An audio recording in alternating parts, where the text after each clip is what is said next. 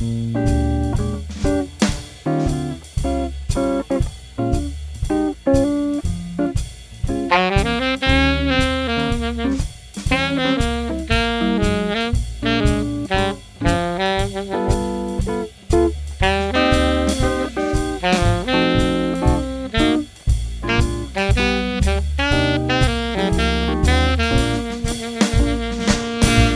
and welcome to Rules of the Frame. I am your host, Connor Reed, and here's your other host, John Skinner.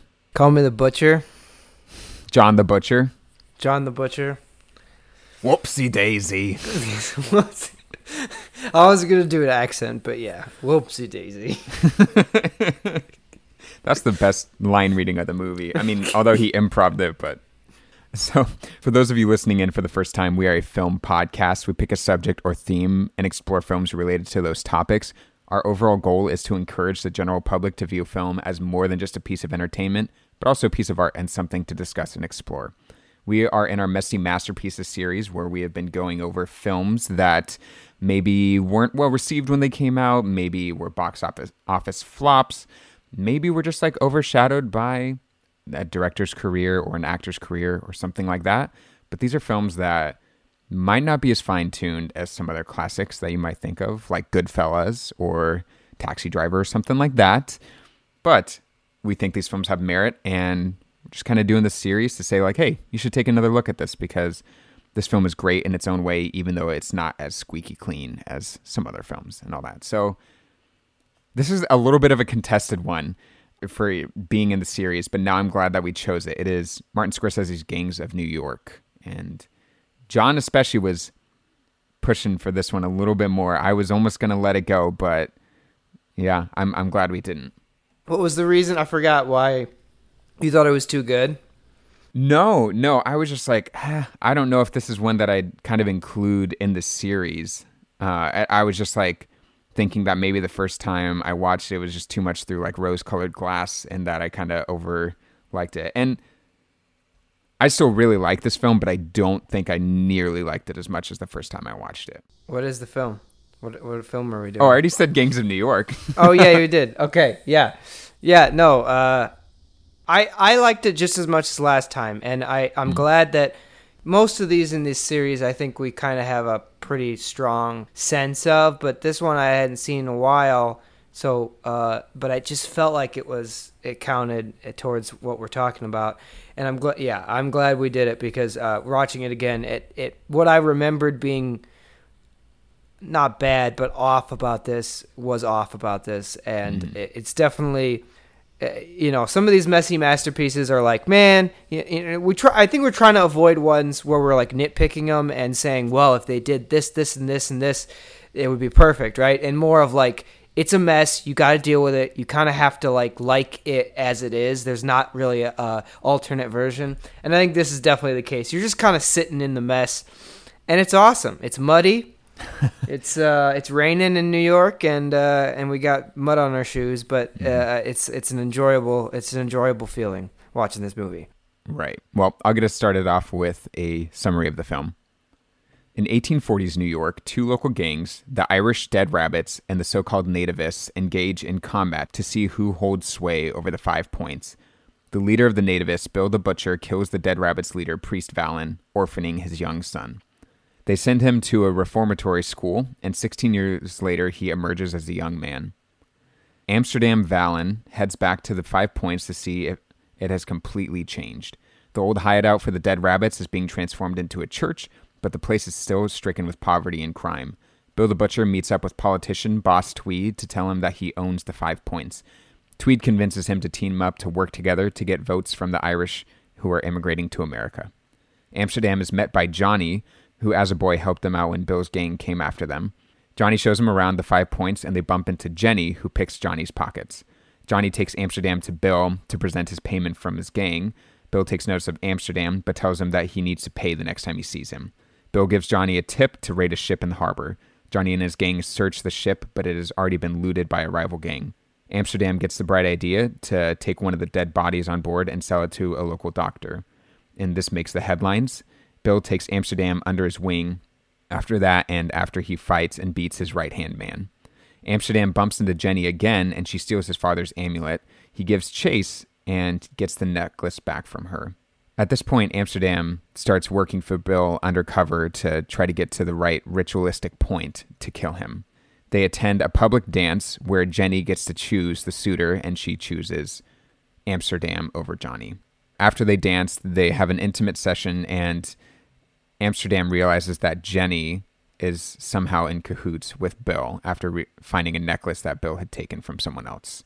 Bill starts teaching Amsterdam how to use a knife and how to kill someone with it, and the two start attending public events together, such as a theater where someone tries to assassinate Bill, but Amsterdam stops them just in time. One of the former dead rabbits meets up with Amsterdam and tells him that he's messed up and tells him to be more careful and to try to kill off Bill. Later that night, they are at a brothel. Jenny comes over and starts treating Bill's wound, but then ends up with Amsterdam, and the two go upstairs and make love. That morning, Amsterdam is awoken by Bill in his bedroom, who tells him about Priest Valen and the time he beat him in combat, so he cut out his eye and swore vengeance to kill him and take control of the 5 points. At this point, Jenny realizes that Amsterdam is Priest Valen's son. Are you eating a carrot? Or no, that's a Sorry, ice cream I'm having pop, dessert. right? Keep going. Okay. It's a long summary. I'm just in it for the ride. Amsterdam is infuriated by hearing the story of how Bill killed his father, and so he goes out and starts throwing a knife.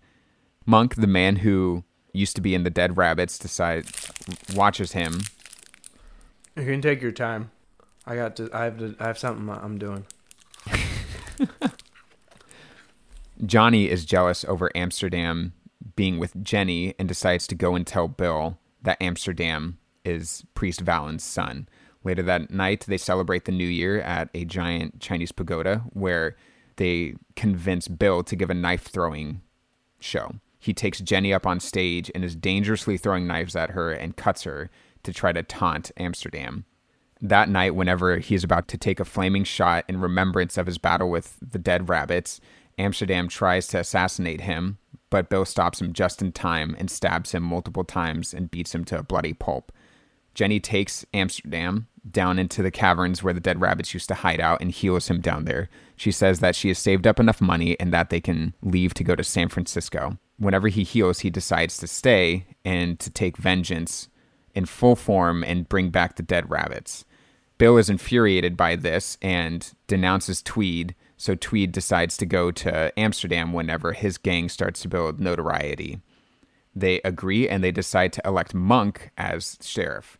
They harass all of the local citizens into voting multiple times for him, and he ends up getting elected. But then immediately after his election, Bill kills him. Tweed tells Bill that he has gone too far and that he can't do this, and Bill says that he owns the town and that nothing can stop him at this point. In response to this, Amsterdam publicly announces a challenge to Bill whenever they try to burn down the Catholic Church. He agrees, and they set the rules for them. During all of this, the draft is being instated for the Civil War, and tempers start to rise as the rich are buying themselves out of the draft, and the poor have to go no matter what. It escalates to a point where a mass mob starts rioting in the streets, burning down buildings and attacking rich houses, and also lynching African Americans and burning down an African American orphanage. The Union troops decide to come in and suppress the riot, but in the midst of this is the big planned battle between the Dead Rabbits and the nativists. Before they can even clash, cannon fire comes in and starts demolishing both sides' troops. Smoke is surrounding the area, and Bill comes out and starts slashing at Amsterdam, who can't seem to get in a good hit, until a giant cannonball comes in and knocks them both flat. Bill has a giant piece of metal protruding from his stomach, and Amsterdam seizes the chance and stabs him, while all of his other troops are being killed by the Union troops. Amsterdam is both relieved and grieved at killing his new father figure, and Jenny comes over and tends to him. They bury Bill right next to Amsterdam's father. Over a time lapse to the year 2001, the graves are nothing more than grass looking over the New York skyline. And a not that great U2 song starts playing. So, my 2 words for this film, we're doing a positive and a negative. So, overblown folktale. Because I really admire this film in the sense that I think it's maybe Scorsese's most ambitious film. And he's put a lot of care and effort into this, and I think just totally mystified. Everyone knows that he loves New York. It's often the focus of a lot of his movies, especially his earlier films. And he says this film is kind of the centerpiece and the base for all of his other movies. So I really appreciate it from that. But I think he fell too much in love with the time period and just tried to show so much that the film maybe got a little bit bloated and detracts a little bit from the main storyline, but I don't necessarily think that's a negative, but I think it harms the narrative because of it. But I also love too that he doesn't just try to go for 100% historical accuracy and just make it play by play, but kind of inserts his own pieces there. He said he's very inspired by Fellini's Satyricon, and so decides to kind of embellish certain elements of it, bring characters backwards and forwards of time, create new characters, create new events, and all that sort of stuff. And it's a really fascinating movie that I don't know if we'll ever see again, and really harkens back to like a lot of old Hollywood sorts of stuff. And so I really admire it for that, and just kind of this mythology that it kind of builds around history. What was the good part? I guess that was the folktale part. That's folktale is good. Mm-hmm. Yeah, so mine is similar. Mine's muddled immersion or actually I'll say meandering immersion. So this movie, there's 2 parts of this movie that are absolutely spectacular, absolutely perfect. And one is Daniel Day-Lewis's character is amazing. And then the world around him is so, it is one of the, just forget what era of history, it's one of the most like historically immersive depictions of any era I've ever seen, where it just is amazing how many sets they've built, and like everything feels lived in, and it feels like a living city that they're filming this movie in, and that by far is the best, because you really like, same thing as you, like I think technically it's bloated, but I never feel bloated when I'm watching it. I never drags when I watch it. It seems like it's just like, oh yeah, there's a story going on. Like it's an excuse to like, well, who doesn't love a scene where a house is burning down and 2 competing fire departments come, and because they didn't pay for insurance or whatever, instead of them fixing the fire, they loot the house, and like just this very of the 19th century urban life in New York, in any big city. It's just something that you never see on film, and it's so wonderful to just live in it, because it's something you don't get a lot of. But it may not add to the story all that much, but I can never complain. The meandering is, there's weird cuts that this movie is edited kind of weird at moments, and it kind of that detracts from the story, and the pacing is, I wouldn't even say bad, I'd say non-existent. Like, it's just sort of meanders for half the movie, then the movie changes completely when Amsterdam tries to kill the butcher, and then the second half of the movie is a completely different setup, and it's a little quicker, I think. Like, it seems like it runs through. This movie actually feels like it could be an hour longer easily if they showed everything happening and gave it the time that some scenes get. But yeah, so the pacing is weird, not even bad, just completely different than a normal movie. And then the characters are fine. They're besides the butcher, I think the characters are interesting, but not like super compelling. The story of revenge is interesting, but it never seems to be. There's depth behind the scenes, but we never really get a lot of insight into the conflict that Amsterdam is having. Obviously, the butcher becomes a new father for him and things like that, and we can get into that. But other than that kind of through line, that concept, they don't really explore a lot of conflict between the characters. But it's still a world that's wonderful to live in, and I wouldn't change the movie in any way, honestly, except for a couple things at the end. But really, we'll get into that. That's fascinating. Okay, Before we get into our full discussion, I'm going to go into now in film history.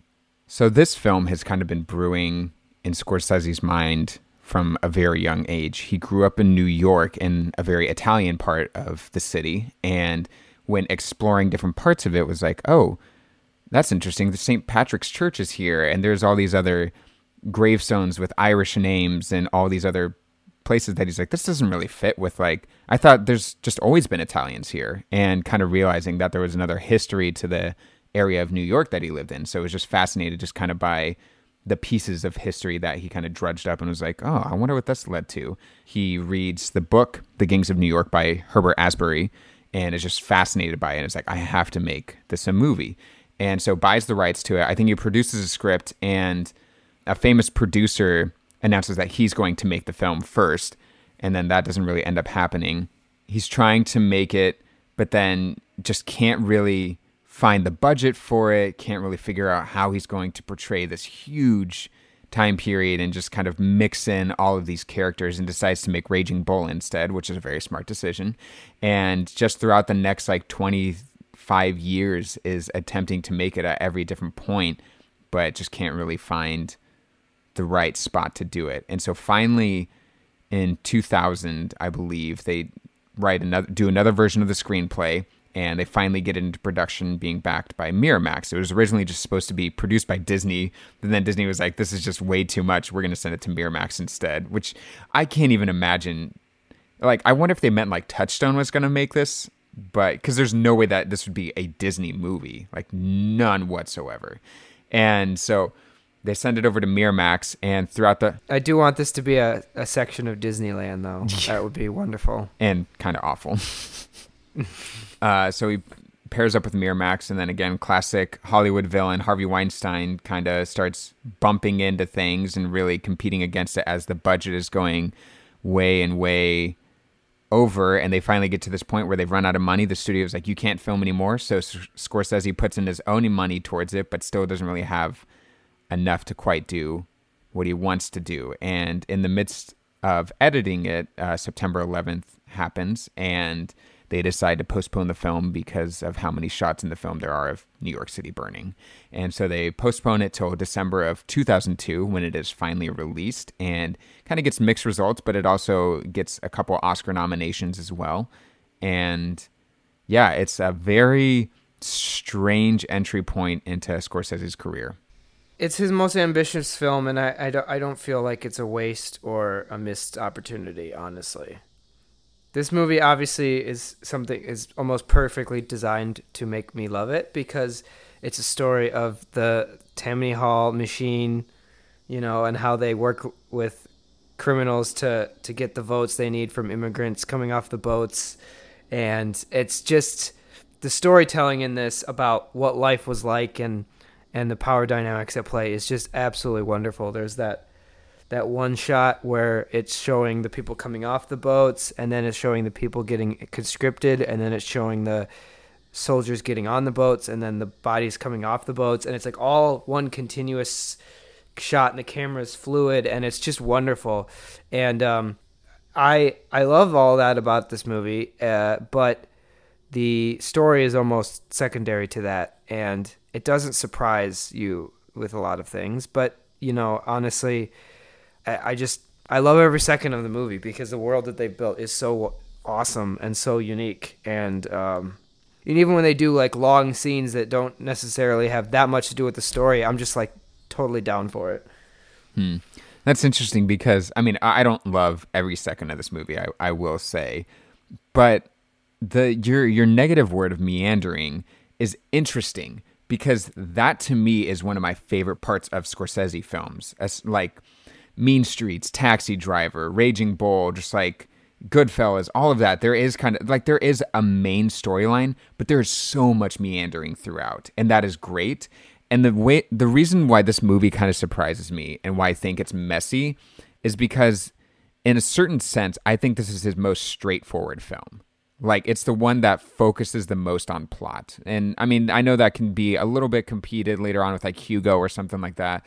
But even still, that is so much an exploration of like film and like childhood and like kind of parental issues, that sort of thing. But this movie where there usually I feel like there would be more psychological elements that Scorsese would throw in are kind of completely thrown out. And I also kind of have a theory behind this. I don't think that is Scorsese. I feel like he would have put that in there. I honestly think that that is Weinstein fighting back against stuff, because there is a lot of, when you read about the making of this movie at the time, he's like, oh yeah, he's a great producing partner and all that. But then like later on, they're like, no, it was awful. Like he was just trying to control everything and fighting back on everything. Like with Bill's look of them saying like, okay, he's going to have a mustache and he's going to have a fake eye or a glass eye.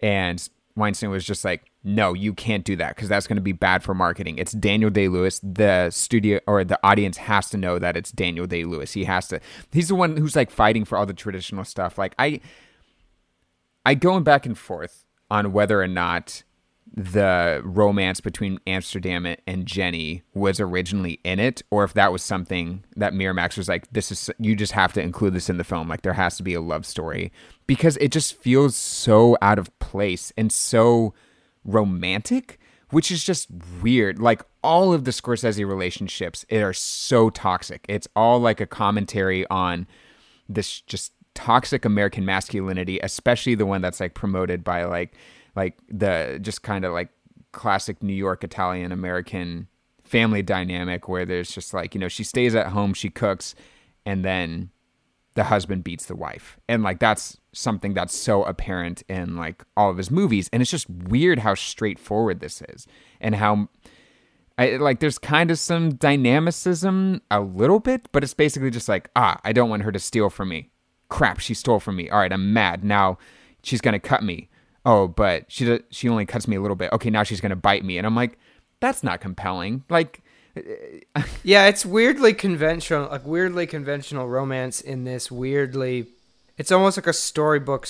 It's not story. I mean, it's a conventional story of revenge that almost feels like it has to get to its ending, and then the romance is like weirdly happy ending, Mm-hmm. like weirdly like not really all that compelling, because it's so market driven. It Right. does. I bet I put that in there. It feels like it.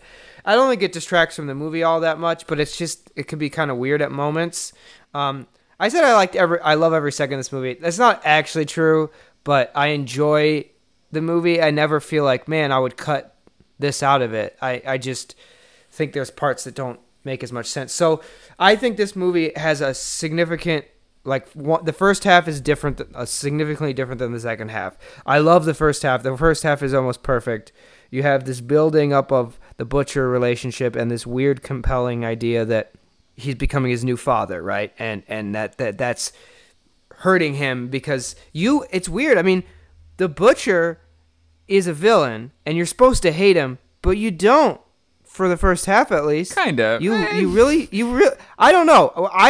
He's crazy I should racist. hate this guy, right?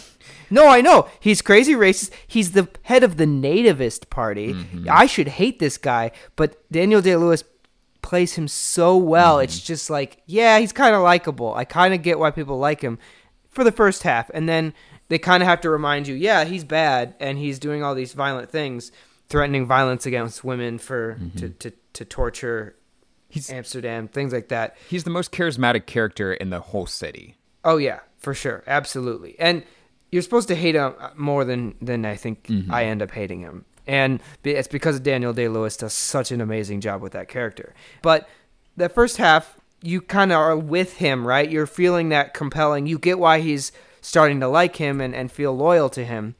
And then once they become enemies, and it seems like it's building to more dramatic betrayal later in the movie, and it kind of surprises you how quickly he decides to do that.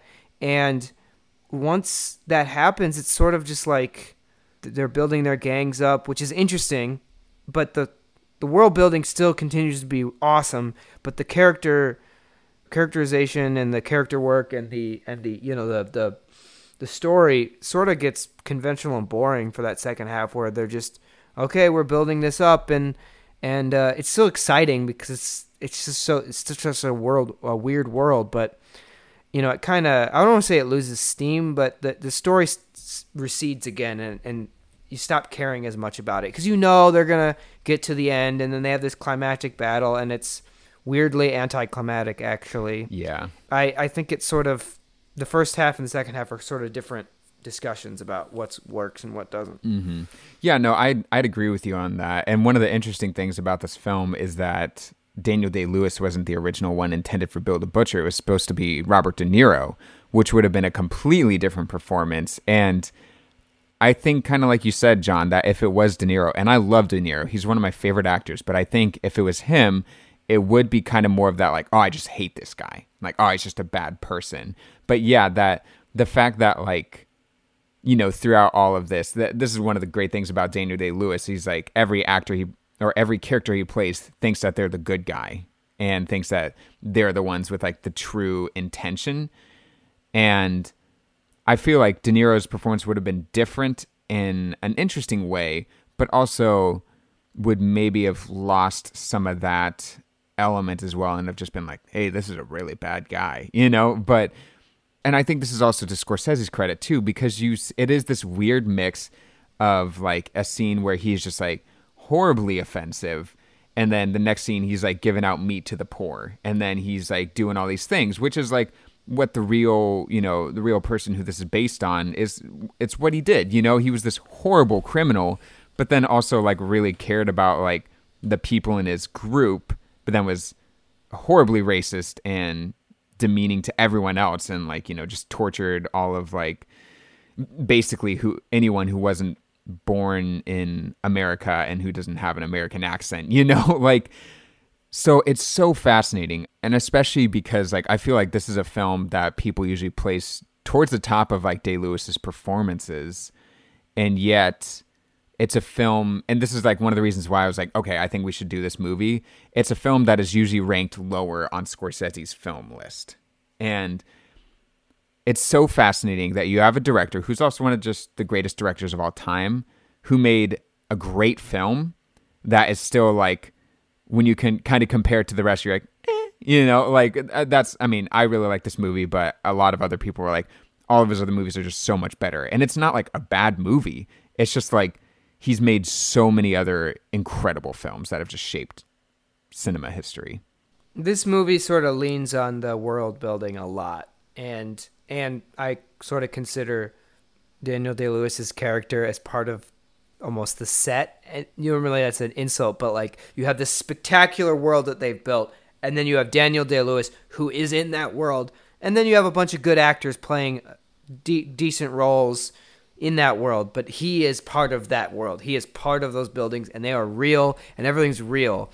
And yeah, it's interesting how like the rest, what he built on top of that foundation is fine. It's good. It's not amazing though. It's not his best work by far, you know, even close to his best work, but I still want to call it a masterpiece just because it's the best. It's top 5 world building I've ever seen in a movie.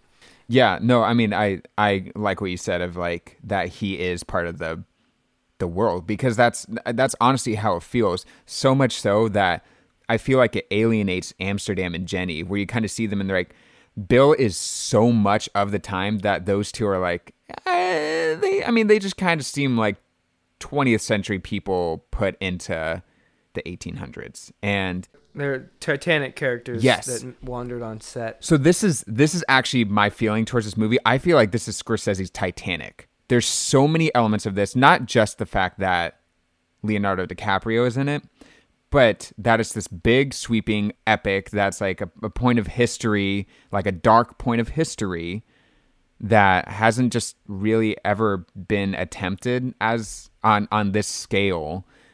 And there's there's the bits that are just supposed to choke you up. The ending of the film, so much of that ending, I'm like, this is like the Titanic ending for sure. Even the music, and I mean the fact that like Howard Shore is the one that composed this, and it's like it's a weird kind of straightforward score in some parts. Like the score itself, it's Howard Shore, so there are parts where I'm like, this is very like Lord of the Rings-esque, but the like traditional music that they put in there is amazing and it's fantastic. And then it's just kind of mixed in with Especially, I mean, I love the opening battle scene, but the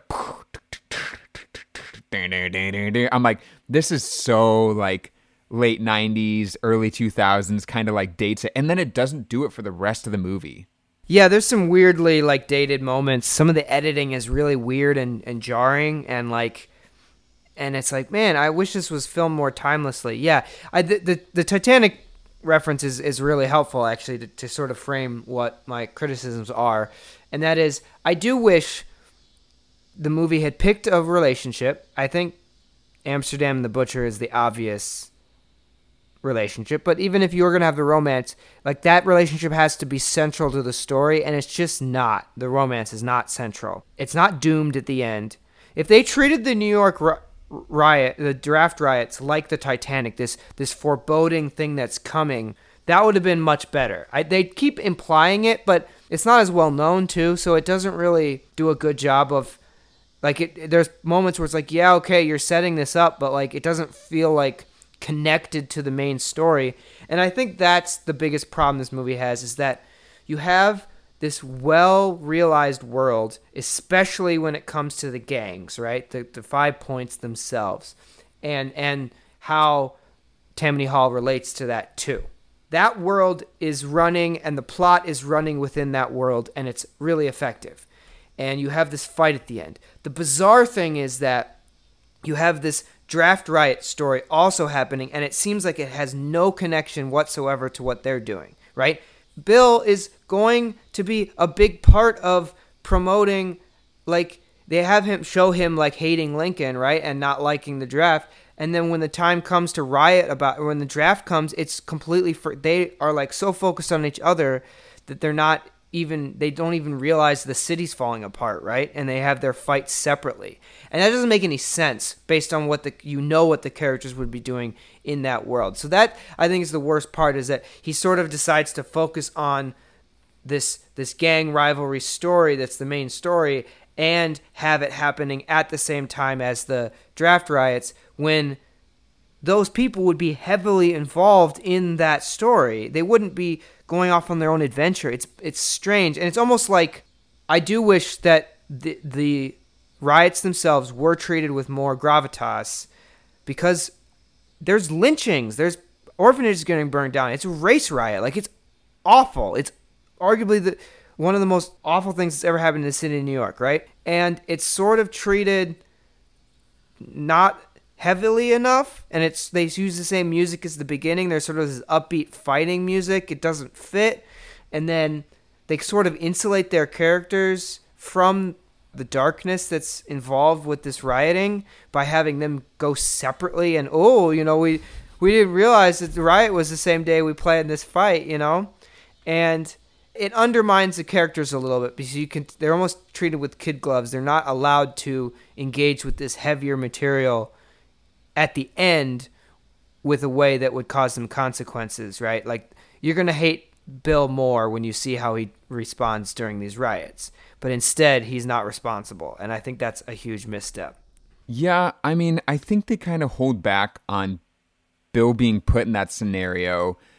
I think that's an executive decision where they're like, he's really bad, like, he's the villain, but we can't see him lynching and being part of that mob. Like, it doesn't feel like they're trying to redeem him, but it also kind of does in a way, because of his last line of like, thank God I get to die a true-blooded American, and like that sort of thing. And I'm like, are they trying to build empathy towards this guy? Because they really shouldn't. And I think that's why they keep him out of it, because they're like, you need to hate him, but you can't hate him that much. I'm also just like, at the end of the movie, I'm like, so the bad guy is New York? The Union Army is the bad guy? What's going on? That whole bit is very confusing. And I have kind of wrestled with this of the treatment of it, because it's like, there's so much of it, like, this is horrible. Like, easily the most disturbing part of the movie by far. And it almost ramps it up to a level that you don't see coming, because in some ways the film has been pretty tame. I mean, there's a lot of blood and gore, but you don't see it. But once you see them like setting the bodies on fire and like lynching them from the polls and just all that sort of stuff. It's just so unbelievably disturbing that it just feels like tonally weird in the film. And especially the fact of like at the end, I'm like, am I supposed to feel bad for these people that they were killed? You know, I mean, like, yes, I do feel bad that people were killed, but like the whole like candlelight thing, and it's like nobody knew how many Americans truly died those days. And I'm just like, what emotions are they trying to provoke with this? It's weird. Yeah, and I don't think it's bad to tell a story from that perspective, but it pulls punches. Yeah, like I think the iconic image of him with the American flag draped around him, right? That's what makes him such a compelling character, right? He is so evil, and he's such this dark side of America, right? Versus the side of America that the nation of immigrants, right? There's that conflict that's at play that's really, really interesting and really well played out at times. But the movie sometimes wants to have its cake and eat it too, because you have this weird stuff where it's like, look at this wonderful, zany immigrant country city that we live in, where we have these Chinese house theater stuff going on, which is not historically accurate. Obviously, they weren't there yet, but compressing timelines, right? Bill would not be there. Bill would not go to those places. Like, there's this weird thing where, like, he's almost fine being the king of a multicultural part of the city, but it doesn't really comport with him being the head of a nativist gang, right? So there's moments that sort of are used to make him likable, of like, he's the king of the kingdom, right? And he's going around and taking an Irish kid under his wing, and it's like, that doesn't make sense. Two Irish kids. And two Irish kids, and you could engage with that idea, and that could be, they could push that forward of like, you know, there's contradictions in his life, but they don't engage with that. They sort of want him to be this compelling character in this compelling world and this wonderful multi-ethnic place that they live, where there's tensions, but it's like, you know, good nature ribbing almost sometimes.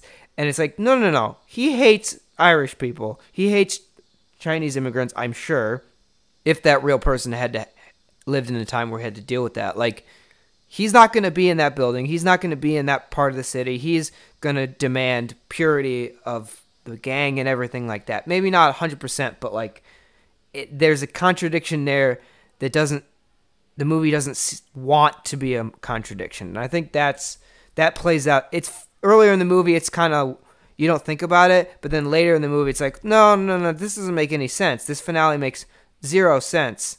And it's almost hurt by how effective Daniel Day-Lewis's work is with that character, because you have the good side, right? The good side, quote unquote. He's making him likable by being so effective, but they're not dealing with the dark stuff as much as I think a movie should have. Mm-hmm. Yeah, I mean, if that's one thing that Scorsese is very effective at, is just making bad characters like likable. I mean, Travis Bickle.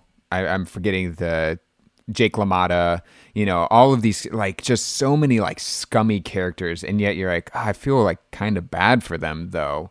All of his characters are interesting, and I think that he made, and it's also Daniel Day-Lewis too, that they made Bill the Butcher so interesting and like too likable that it completely overshadows anyone else. And you like, I mean, you do care about Amsterdam, but you're just waiting for him to get back on screen again. All this stuff with Day-Lewis is just so fascinating and so integral. And then it kind of goes a little bit vanilla whenever DiCaprio's on there. And DiCaprio's given a good performance. You know, I don't think it's the height of his career or anything like that. I think, you know, he kind of learns how to work with them, and he's great in The Departed, amazing in Wolf of Wall Street, and good in Shutter Island. But it's just strange, like, some of the choices for the actors in this. I get it with DiCaprio. It's like, you know, he's a young, up-and-coming, really good actor. But Cameron Diaz, to me, and, like, I don't like Cameron Diaz, but I still think this is, like, her best performance, and it's not a good performance. It's a weird casting choice, that's for sure. It's almost like a game, too, of, like, who in the film has the worst accent, and I think it's by far her. We'll talk about that later. Yeah. I think you're pointing out something interesting. Is like, yeah, the typical Scorsese protagonist is flawed, if not irredeemable, right? But you're taking his perspective, and there's sort of this playing out of human nature of like you're going with them, and then you're kind of waking up halfway through the movie like, oh, this is bad, right? Like you're liking the sin, you're liking the over the top evil that you're engaging in, or the brokenness that you're engaging in as a character. Wolf of Wall Street's the classic, right? Like he makes all that seem fun. Ultimately, there are consequences, but while you're watching it, you don't feel the consequences. Like the character, you're in that car with the character on that journey. What's weird about this one is that you don't have that with Amsterdam, or you do, but because you on the other side you have the same type of concept going on with this irredeemable character seeming so likable, that at the end it's like, wait, am I supposed to be, is the flawed part of Amsterdam that he kills his father, and so that's bad, that the revenge he gets is bad, right? I think that's the message, but because there's kind of that Scorsese magic happening on both characters, it sort of gets muddled and confusing what you're supposed to take out of it. I'm not going to criticize it because I think it's Scorsese. That's the whole point, right? You're supposed to have a discussion about it, but it's just a weird dynamic with the villain being more compelling than Amsterdam, and Amsterdam doing a cliche revenge story, and then it works and he succeeds, and it's like, oh, I guess he wins, almost anticlimactic. Yeah. Well, I mean, again, I think that's a lot of the Miramax influence of being like, you kind of have to have a straightforward good guy character, because, there's just a lot of the Scorsese formula where it's like the main character is bad, but he or she is always around someone who is a lot worse. And that's what kind of brings in that empathy, where you have like Ray Liotta's character in Goodfellas, where you're like, oh, this guy's awful, but he's nowhere near as bad as Joe Pesci's character. And like, same with Casino, or like Taxi Driver, where Travis Bickle, you're like, wow, this guy is something else. But then there's Harvey Keitel's character. And so that's like why it works. And I really feel like that with Gangs of New York, he wanted to do something like that, where it seemed like it could have very much been like a Goodfellas thing, where he just kind of Amsterdam gets introduced to this life of crime. And you see bits and pieces of that where he really likes it. But then the overall narrative kind of comes in and like squashes that, and they're like, oh no, but he needs to be the good guy. And you don't really see a bit of the struggle of like him having to, kill his new father figure, but you don't see any of like the power struggle, or for, just like those other elements that I feel like are usually explored in Scorsese films as well. But one of my overall points for this is going back to the whole meandering thing. I wish he just committed and made a Robert Altman-esque film that's like, yeah, there's kind of a plot, but it's really you're just living in this world for like 3 hours. Like that would be amazing. 5 hours. I could do a 5-hour movie like this. Like seriously, it does feel like they skip past a lot of stuff. It's like, no, I want more of this. You've built the sets. Like you built the world. Let me live in it for a couple more hours. I honestly, my dream Scorsese movie would be Devil in the White City. Mm-hmm. I wish, because I think it's going to be a miniseries adaptation that they're going to do. But him doing a movie like this of Devil in the White City, of that era, big city. Full-blown sets. It's just wonderful. And yeah, it's like, it feels weirdly cut down for a movie this long. Well, it's funny though, because there are a lot of these meandering scenes that, in a sense, like if you're looking at it from a plot, a narrative structure, and an editing stature, it's like that stuff should be cut out. But it's the best stuff. Like you're saying, like the fire scene is amazing. Like that is just like, I feel like Scorsese was more wanting to depict this era of history and kept on learning more and more. He's like, wow, this is fascinating. Like this is something that, sets up a base for like things in New York now and are so interesting, that he was kind of like so focused on that. And then it's like, oh yeah, but we got to tell a plot. All this stuff about like, oh no, that's the Metropolitan Police. You called the municipal police. It's like, oh man, yeah. More Tammany, more everything. Just give it to me. It's great stuff. And it's funny, too, because this feels like it should be... I feel like there's this section of films that even though they're rated R, they still can show them like in high school classrooms or families watch them, even though if they're like kind of more conservative with doing that, because it's like, oh, it's American history. Stuff like Saving Private Ryan or The Patriot or that sort of thing, where they're really gory, really graphic films, but they're kind of given a pass because they're like, yeah, it's historical. And I feel like this film, not that they're trying to make that, but it should be in that category, and it isn't. It's just weird. It's weirdly not gory at times. Like the first fight is super. They don't show blood. They show blood on the ground, but they don't show people getting hit. And it's weird because I think it was criticized for violence when it came out or something. But it's like they're really not showing it. I'm not saying they have to, but yeah, it's weird how it feels like that type of period piece, right? It's not about the violence. It's about the authenticity. But then they do go all in sometimes, and it's uneven in a lot of ways like that, tonally. Yeah. And you're not sure what kind of movie it is. Well, that's one of the things that Scorsese talks about in the making of this, and one of the reasons why I say it's his most ambitious film is because he's going at it from like a couple different perspectives, where he's trying to do Fellini's Satyricon, and in a way, this film feels very much like a Fellini film because, one, they filmed it in Rome and they used Fellini's, set designer. And there's just all of these massive, insane structures that at once feel both historical, but also feel like fantasy. There's just like this grandioseness to it, even though it's like grimy and mucky and all that sort of stuff. But then he's also said that he was heavily inspired by Russian filmmakers and early Russian filmmakers, and that he loves montages, and based the initial fight scene off of the Odessa stairsteps sequence from Battleship Potemkin, which, going back and watching, I was like, oh, this is a masterpiece. Like, this opening fight is incredible with just like how much they play with it. I honestly think it's the most effective scene in the film, and it's the part of the movie that everyone remembers, and then the rest kind of gets forgotten because it's just this huge blowout of a moment. He said that, they would do shots of it where they would overcrank, where they'd speed up the film during a part of it and then go back to normal, and then undercrank where they would slow it down. And so there's all of these weird shots that get like really fast for a second and then like really slow, and it's just so fascinating and it's so experimental. And I just kind of wish he had carried that a bit more throughout the film, because it's such a fascinating scene. Like you said, like, there's no violence in it. There's gore, but there's no violence, and that's his whole thing, where it's like, that's the brilliance of the Odessa stairsteps, is it's a brutal scene, but you don't see, like, you never see a knife go into someone. You don't see the bullets hitting people. You just kind of see them turning around covered in blood. And that's why it's so effective, is because your mind is imagining, it pieces together that bit and makes something so much worse than what they would actually be able to show on film.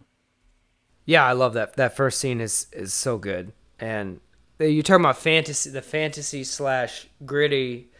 The perfect example is, I think, the set design for the square, but especially the weird mountain rock thing in front of Monk's barbershop. Yeah, the barbershop. Where there's like a rock, and I'm like, New York has like catacombs. Like, some of these things seem fantastic and not real, but it really adds to the world that he's building, even though it's not historically accurate, I don't think. Well, but yeah, it's interesting though, because his set designer, the one who worked for Fellini, was saying that, they said that he's really meticulous in getting things accurate, and they were saying that, they saw this picture, it might have not have been in the 5 points, of this little shop on top of this giant rock, and Scorsese is like, oh, there's like definitely like caverns that go beneath New York and all these different elements that are throughout. It's maybe not together. It just might not be in the 5 points. Mm-hmm. Yeah, they kind of combined a bunch of different things and give you, it's weird how like stuff like that's not historically accurate technically, but it's still, you end up with evokes the feeling of the city at the time more accurately than anything ever, probably because of all that. Yeah, I think, in some ways it feels more effective than, let's say, like The Patriot, which just, even though there are a lot of liberties taken with that, there's so much of it where it's like all of the sets just feel kind of, I don't know. I mean, like, it's like, yep, that's how it is. But, and that's like how they shoot it of like, oh, this is just how it was. And then for this, Scorsese was like, oh, but this is how it would feel. Like, this is how it would feel being in these places and like build the set around that, which they built like 5 blocks worth of sets. If you buy the DVD, I mean, it's a bad transfer. Miramax makes horrible DVDs with awful quality. But one of the bonus features on it is Scorsese and the set designer walking through all of the sets. And it's just amazing how much they did for this. Like, even that opening shot of them being in like the catacombs and then like that big massive pull out to like the 5 stories of this brewery that they're in. And it's amazing what they do. And they built like 2 replica sized ships that are in like 2 scenes of the movie. It's just insane. Like, Wall Street's in there, P.T. Barnum's place is in there, Tammany Hall's in there, the Chinese pagodas. It's just like insane how much they do with the production of this. Like, this movie feels so massive that it felt like it shouldn't have happened in 2000. Oh, for sure. For sure. It feels very epic in scale, and that it doesn't feel like it's era at all. Mm-hmm. Well, do you know about the George Lucas story with this? I do not. I mean, it's just a little thing, but so they filmed this outside of Rome because, of course, you know, you can't film anywhere like this in New York. But while they were filming there, George Lucas was filming episode 1. And Lucas comes and visits set and was like, this is amazing. We need to get a picture of the 2 of us because this is history and future. This is the last time a movie will ever have sets like this again and will ever be this massive physically. Without digital. He's like, I'm doing all of my stuff digitally. This is how everything is going to be in the future. This is the last time this sort of movie is ever going to be made. It's sort of right? Yeah, he was. I literally can't think of anything else that would kind of rival this. And at least to this extent. Like, this movie had a budget of $103 million, which is insane for the subject matter that it's taking on. That it's just a big 3-hour-long, gory, historical epic.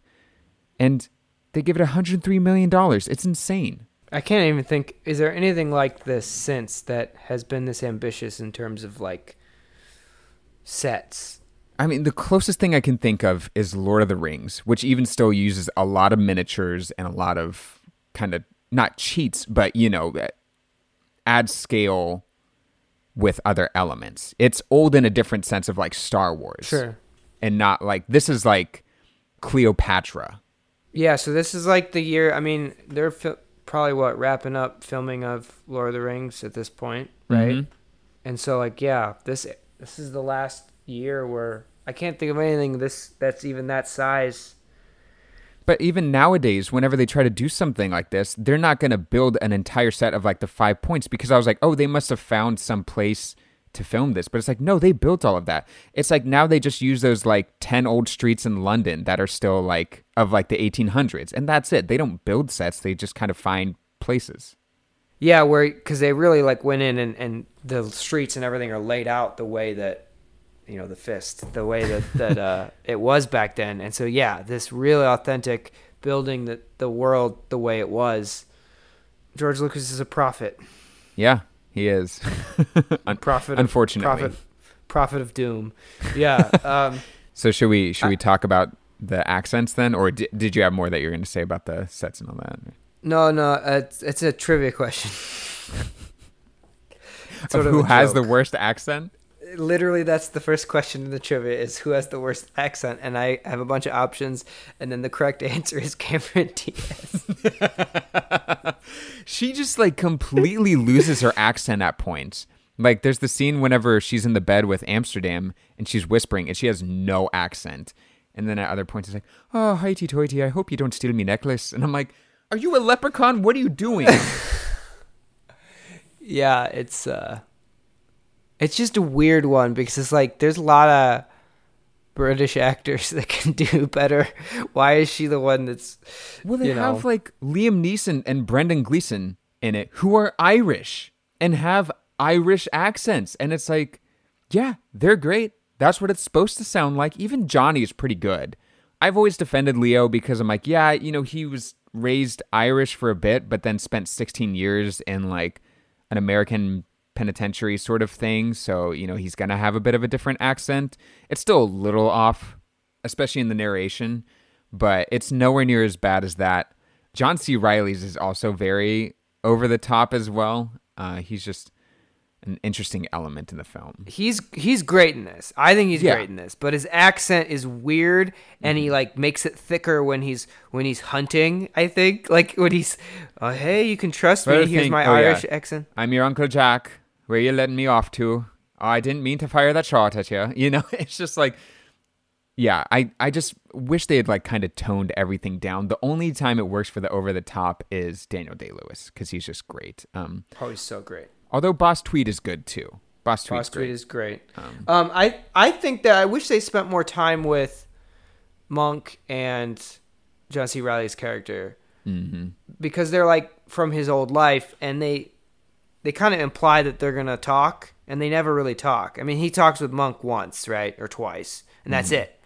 And they're kind of in the background, and it's like I feel like they're gonna set up them like talking about their plot, or maybe not, but kind of him taking the mask off with them a little bit. But then do you know who Shakespeare was? The man who wrote the King James Bible. So good. And he makes him cry, but that's it. Like he makes him feel bad. So I guess it's a way of isolating his character, right? He never actually reconnects with these guys from his childhood. But even Johnny and him, it's just sort of like they're friends. And then that's it. Like they stop having. It's just Johnny like seeing him with Cameron Diaz. And he just like, becomes too much of jealous. But also, I mean, yeah. And then he gets impaled and then shot in the head. And that's like the one time in the film where you actually see like the violence kind of happen.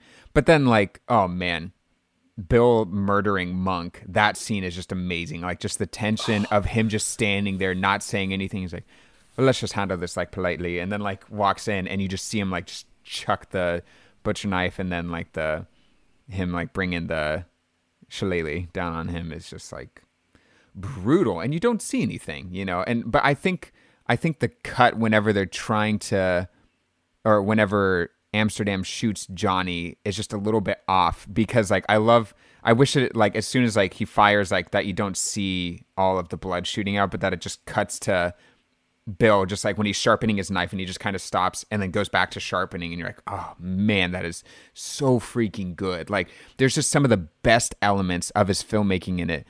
And then there's just weird stuff that happens, like the whole Amsterdam being healed is Frodo being healed in Fellowship of the Ring. It's so weird. Like it's even the same score, and just like Monk coming in, and he's like, I didn't take from your father, but I held on to the razor blade for you. And I was like, what? That does not seem like his character, like that they've built up to so far. It's just strange. That whole scene is where the movie gets weird, because you're building up this tension of this, should I kill him, should I not kill him, right? And then he kind of almost feels impulsive, right? He impulsively decides to try and kill him at a moment that isn't a good time to try and kill him that way, right? But he feels like he has to. He does it, and then he goes and gets healed, and it's all of a sudden like this revenge story becomes this sacred quest now with holy overtones that it totally didn't have before.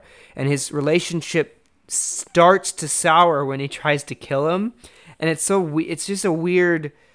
There's all this character work, there's character tension between them building up of like, should I do it, should I not, and then it just completely changes the rest of the movie, because he's visited by this guy, and he's reminded that he has a quest, and it's like weird. It's just weird. Mm-hmm. Yeah, it's very.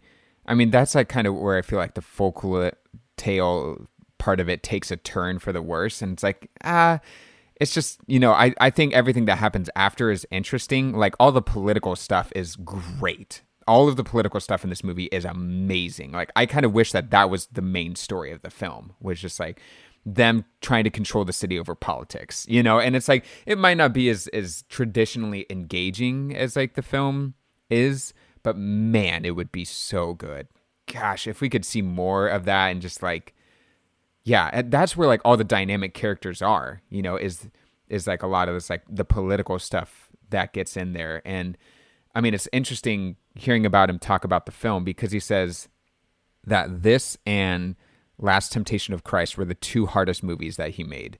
And I mean, both of them in like the physical production of it, because it was just so intensive and like just the weather and climate and all that sort of stuff. And he said for this one, it was just such a massive scale that it was so hard to handle. Like everything was just kind of put in front of him and they're like, okay, well now what do we do? And then he's doing that while also battling with Miramax to try to make the movie that he wants to make. And he was saving the two last things, the two big things for last. The draft riot and the initial battle scene were two of the last things that they filmed for the movie, which just sucked up the rest of the budget. And he said he got to do the initial battle scene how he wanted, but the draft riot is really why he wanted to make this movie, is because he thought it was so fascinating. And he's like, it just has to culminate around it. And it's just a part of history that he's like, this is so interesting that this happened. I have to portray it on film. And he had this giant, grandiose idea for it and was filming like all of these little bits and vignettes. And then Harvey Weinstein comes in and is like, okay, you can shoot like 2 more scenes of this. Like, what do you want to shoot? Yeah. So it was supposed to be so much more expansive. And he was just like, I just never finished the script for it because I couldn't completely contain all that was going on in it. Because it goes on for 4 days. And everything kind of gets sped up because of that. And there was supposed to be just like this expansive, massive thing that was probably supposed to be like the last third of the movie. And yet they're like, okay, you can't spend any more money. And so then he puts in his own money and then runs out of money for it. And then they just kind of have what was left of it at the end. And it's just so sad. I'm like, I just wish that, they could have just filmed a bit more stuff. And he's like, to this day, I could still be making this movie because there's just so many pieces of history that I wanted to show in it and just didn't have the time or money for it. I didn't know that, but that totally explains pretty much all the problems I have with this movie, honestly. Like, they could have, a lot of the stuff I had issues with, they could have wrapped up these character threads. Oh man, that's a bummer. That makes me so sad because that really is supposed to be a bookend, and it just is. It's so anticlimactic instead of being this huge Titanic ship sinking. That's what the whole movie's building building of towards. New York, yeah. Burning of New York, and instead it's weird sped up news reports or telegram reading. And I actually like that. I like what he does with it. He does an amazing job with very little, but it doesn't fit with the movie that was building up to it, and it's super disappointing knowing that. Well, he was saying that all of the stuff that's reported in the Telegram was supposed to be filmed and stuff, but since that they didn't have the time or budget for it, that they're like, well, I guess we just kind of have to explain some of the stuff that's going on. Like, I think it was supposed to be this big impending Union troop march that's like slowly going through the city, like trying to get to the mobs and all that. And then like the howitzer shells coming in and just like all of that was supposed to be this big lead up instead of like a bunch of like mob shots. And then all of a sudden explosions happen and everything's kind of done. Yeah, it's sort of treated the same way as like the electioneering, like when they're running for trying to get Monk elected. It's like all this stuff happening, and it's you have this weird, kind of joyous corruption stuff that they've been doing all movie, and then you're dealing with stuff way different tonally with the same attitude, and it really is tone deaf, I think. And yeah, that it totally explains it, and makes me angry. Yep. And I think there was supposed to be this big battle scene at the end between the two instead of them just getting like shelled and it's all over. Because it is, like you're saying, it is pretty anticlimactic where it's just Bill running at him in the smoke and it's like, okay, all right. But nothing else really happens in that scene. Like, yeah, it's just weird. I mean, it definitely seems like a scene towards the end of a movie that they're trying to wrap up and just like scrounge together the last bits of money to finish it. And then they show the two towers. It's interesting. I thought that was a good decision on his part. Yep, I think it's important because like you said, it's the story of New York being built up, not being torn down. Yeah. As like cheesy as it is, that whole like last like New York skyline thing does kind of get me a little bit, and it makes me mad that it kind of gets me because it is so much like trying to pull on the heartstrings of the moment. Like, I guarantee you, especially like New Yorkers who saw this movie in 2002 were just like bawling their eyes out at that scene. Like It's very effective in the sense of like just like they'll be forgotten and then just and it's just like very dramatic and very over the top. Like, oh, gosh dang, it's such a good shot. I mean, I love that type of thing, like showing that much history in so much detail happening and things growing, and it really feels like you're seeing the entire city growing. It's so effective. Mm-hmm. Mm-hmm. It's not just a fade from one picture to another. It's you feel like you're getting every era in there. Yeah. And then U2. No one's more timeless than U2. Well, I do say they are pretty timeless, but this is also in like one of the worst periods of their career. It's just kind of weird. I'm like, okay, I guess they picked them because they're Irish and they're like kind of American in the sense that, they have a lot of songs about America. It's just weird. It's a very weird choice, but it's very of the time. 2002 was a different time, Creed. That is so true. I mean, Scorsese loves like rock and roll and blues and all that sort of stuff. And so I'm just kind of surprised with how many connections he has in the music industry that they picked U2. Which I love U2, but I don't think it was the right pick for this. It's what America needed, Creed. and then just the weird like title sequence at the end of like zooming around the giant like letter print of the Gangs of New York and all that. It's strange. It doesn't really feel Scorsese. That's what this movie doesn't feel like him a lot of times. Not in a bad way necessarily, but it does seem someone meddled in it. The same villain that's ruining all of these movies in this series, apparently. Well, should we move on to Trivia and Challenge? Absolutely. So this is not Scorsese's first collaboration with Daniel Day-Lewis. What was the first? Age of Innocence. Age of Innocence, correct. Who has the worst? Who's your list for the worst accent? Basically, all the main characters, but then I listed Cameron Diaz twice. We could skip that. We basically did the joke already. So, wait. John C. Reilly, Cameron Diaz, Leonardo DiCaprio. Who else has a bad accent in this movie? I feel like there's quite a few. I put A, Cameron Diaz, B, Liam Neeson, and then Liam Neeson. Liam Neeson's is just his accent. That's the joke. It's part of the joke. And then Cameron Diaz again. Which, even though Liam Neeson's only in this movie for 5 minutes, he's great. Yes. He's amazing. He's so good. Of course, he's that character. He's the only one that can play that character. Yeah, it's so good. So we'll skip that. We kind of ruined my joke by. I'm sorry. Having happened. No, it's so bad. We have to talk about it. It's part of the movie. I just don't know what she was trying to do with her performance. All throughout it, I was like, I just don't understand the acting choices that she is making with this. I feel like Irish accent is unforgivable when you do it wrong. British too. Those two. There's plenty of people that can do the accent. And when I see her being in this movie, I assume she's going to do a good accent, and then she doesn't. There are 4 accents that I think that, to me, I'm just like, I can never stand unless if, like, perfectly executed. Irish is 1, Russian, German, and French. So many of those, it's just so caricatured that it's just unbearable. And there's a lot of unbearable Irish accents in this movie. So you didn't like Tenet's villain, then? That was fine. It wasn't he was over the top. The accent was, there were some points where it was very over the top, but it wasn't too over the top. Like, there's just like that certain Russian accent that people always like revert to, and you're like, ugh, like I have to listen to this again. Yeah. So real actual question. Who suggested that Scorsese hire DiCaprio? Because they've since had a long career together, but who was the person that suggested that Scorsese hired DiCaprio? A, Matt Damon. B, Leonardo DiCaprio's mom. C, Robert De Niro. D, Robert Redford. E, Daniel Day-Lewis. Oh, that isn't any of... I thought I knew who that was, but I guess not. This feels like whenever you have a math question and you add up the sum on your calculator and you're like, I know what it is, and you're like, oh, none of these answers are mine. Yep. I'm going to say Robert De Niro. Yep. Okay. Robert De Niro. I was really impressed with This Boy's Life.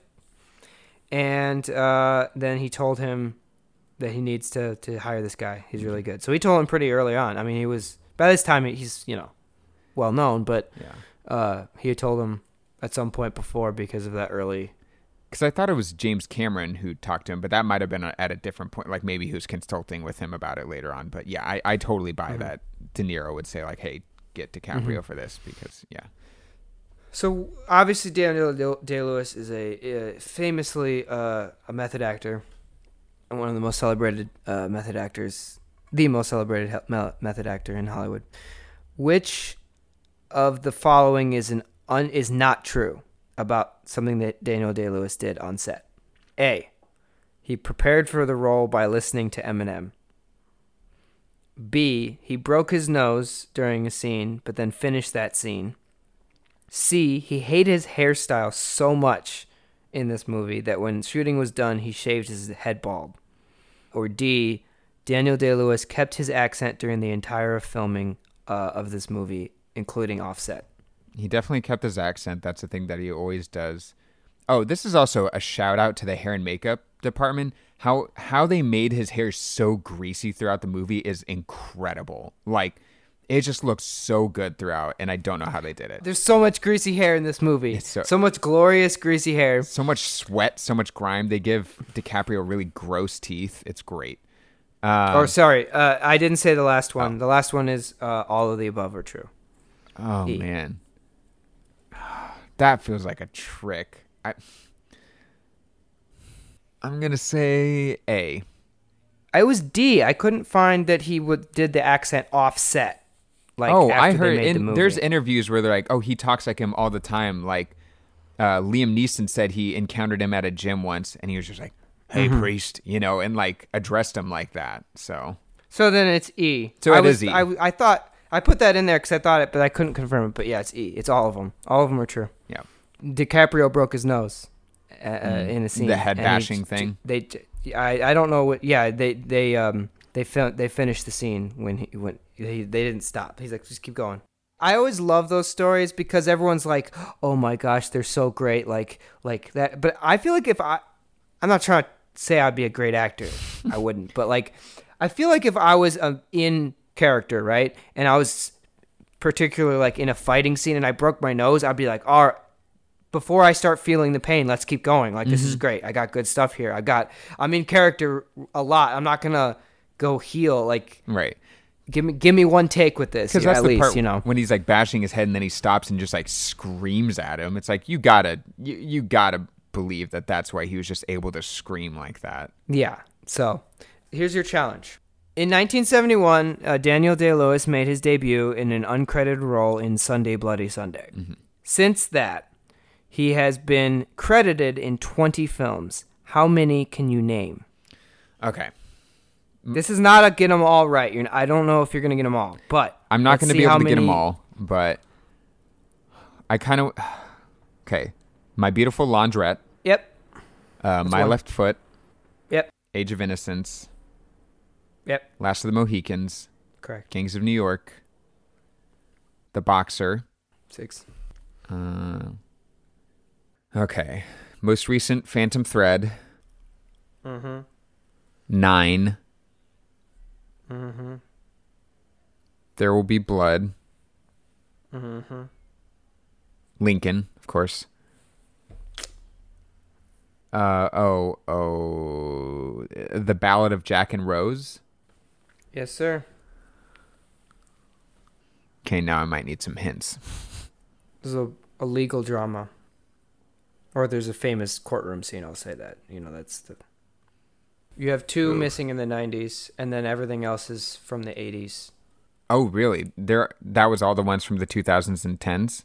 Yep. Oh, shoot. Okay, well, now this is going to be a lot trickier. One of them is related to something related to the history period. The name is the name of a flag related to the period of history that the Gangs of New York is in. Oh, Name of the Father. Yeah, That's a great movie. He's amazing in that. Another movie with a lot of U2 songs in it. or a U2 song. There's one that's a classic play, but also something related to the video game Destiny. The Crucible. The Crucible. Nice. That was a good hint. Maybe too good. I feel like you've gotten the ones that I would think of for sure. Mm-hmm. There's some 80s ones that I can like picture the covers of them in my head, but I am blanking on the names. One of them is the first one where he got credited role was one of these classic 80s Best Picture Oscar bait epics.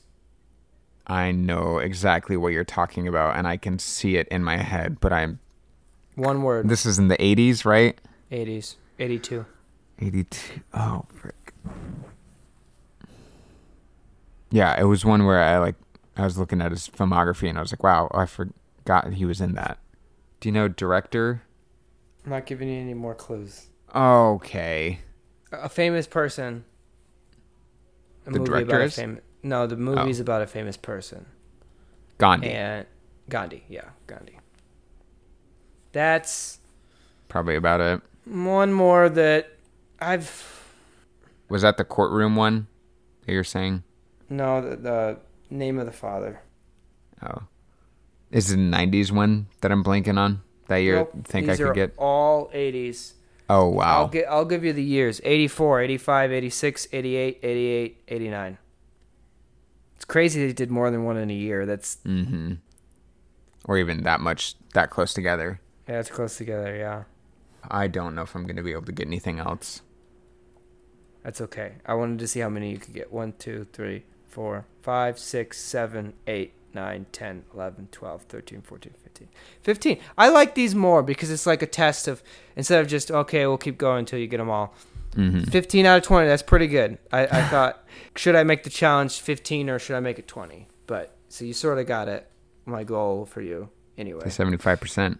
I'll read you off all of them in a row. Study Bloody Sunday in 71. Uncredited role as a child or something. Gandhi, 82, 84. The Bounty. Oh, dang it. That's the Mel Gibson one. 85, My Beautiful Laundrette. 85, A Room with a View. 86, Nanau. 88, what is that one? The Nanau. Nanou. I've never heard of it. I don't know anything. 88, The Unbearable Lightness of Being. Dang it. Yep. I'm bummed I didn't get that one. 88, Stars and Bars. That's the clue I was trying to give I you was there. almost going to say Stars and Bars, but I was like, no, that's not it. 89, My Left Foot. 89, Ever Smile, New Jersey. And then you got the rest. Last Mohicans, 92, 93, Age of Innocence, Name of the Father, The Crucible, The Boxer, Gangs of New York, The Ballad of Jack and Rose, There Will Be Blood, 9, Lincoln, Phantom Thread. Do we know if he's doing another movie? He is in another retirement period where he is a cobbler in Ireland, but who knows? I know he says he retires after every movie now, but actually, when did he retire the first time? Do you know? How many times? That was one of the ones in the 90s. He came out of retirement to do this. Okay, like he did The Boxer and then went into retirement for like 4 or 5 years. The most discerning actor in Hollywood, I would say. I'm looking up Stars and Bars right now, and it looks crazy. What? Keith David is in this? And Joan Cusack? Harry Dean Stanton? This looks weird. Laurie Metcalf. Holy cow. It's a poorly designed flag. It looks too much like the Union flag. All right. Well, I think that about wraps us up for this episode. And, we're actually filming a couple of these episodes together, and this is the last one. We're, for a bit, we are taking a break. I'm getting married, and so we are deciding to take the month of September off, I think, or a month after this releases, we are taking off. So we do not know what our next film will be right now, but who knows? Maybe by the time we have this edited, that I can throw it in. Enjoy the break. Listen to some other good film podcasts. As always, please make sure to follow us on social media. We are on Facebook, Instagram, Twitter, and YouTube. You can find our videos there. We are at Rules of the Frame. That's also where you can contact us as well if you want to message us and recommend a film or maybe you don't think Gangs of New York is a messy masterpiece and you want to combat us on one of our stances, that's a great place to do it as well. Or you can just email us too. We love hearing from you guys, and who knows, if you suggest a film, it might just get picked. We'd also really appreciate it if you rated us on iTunes. That just helps make our show more visible. Or if you want to share it with family and friends, we really appreciate that as well. Got to say thanks to John for the use of the graphic, and to Caden Reed, Ethan Stafford, and Luke Hogan for the use of the theme song and the outro. This has been Film Analysis for a Modern Audience.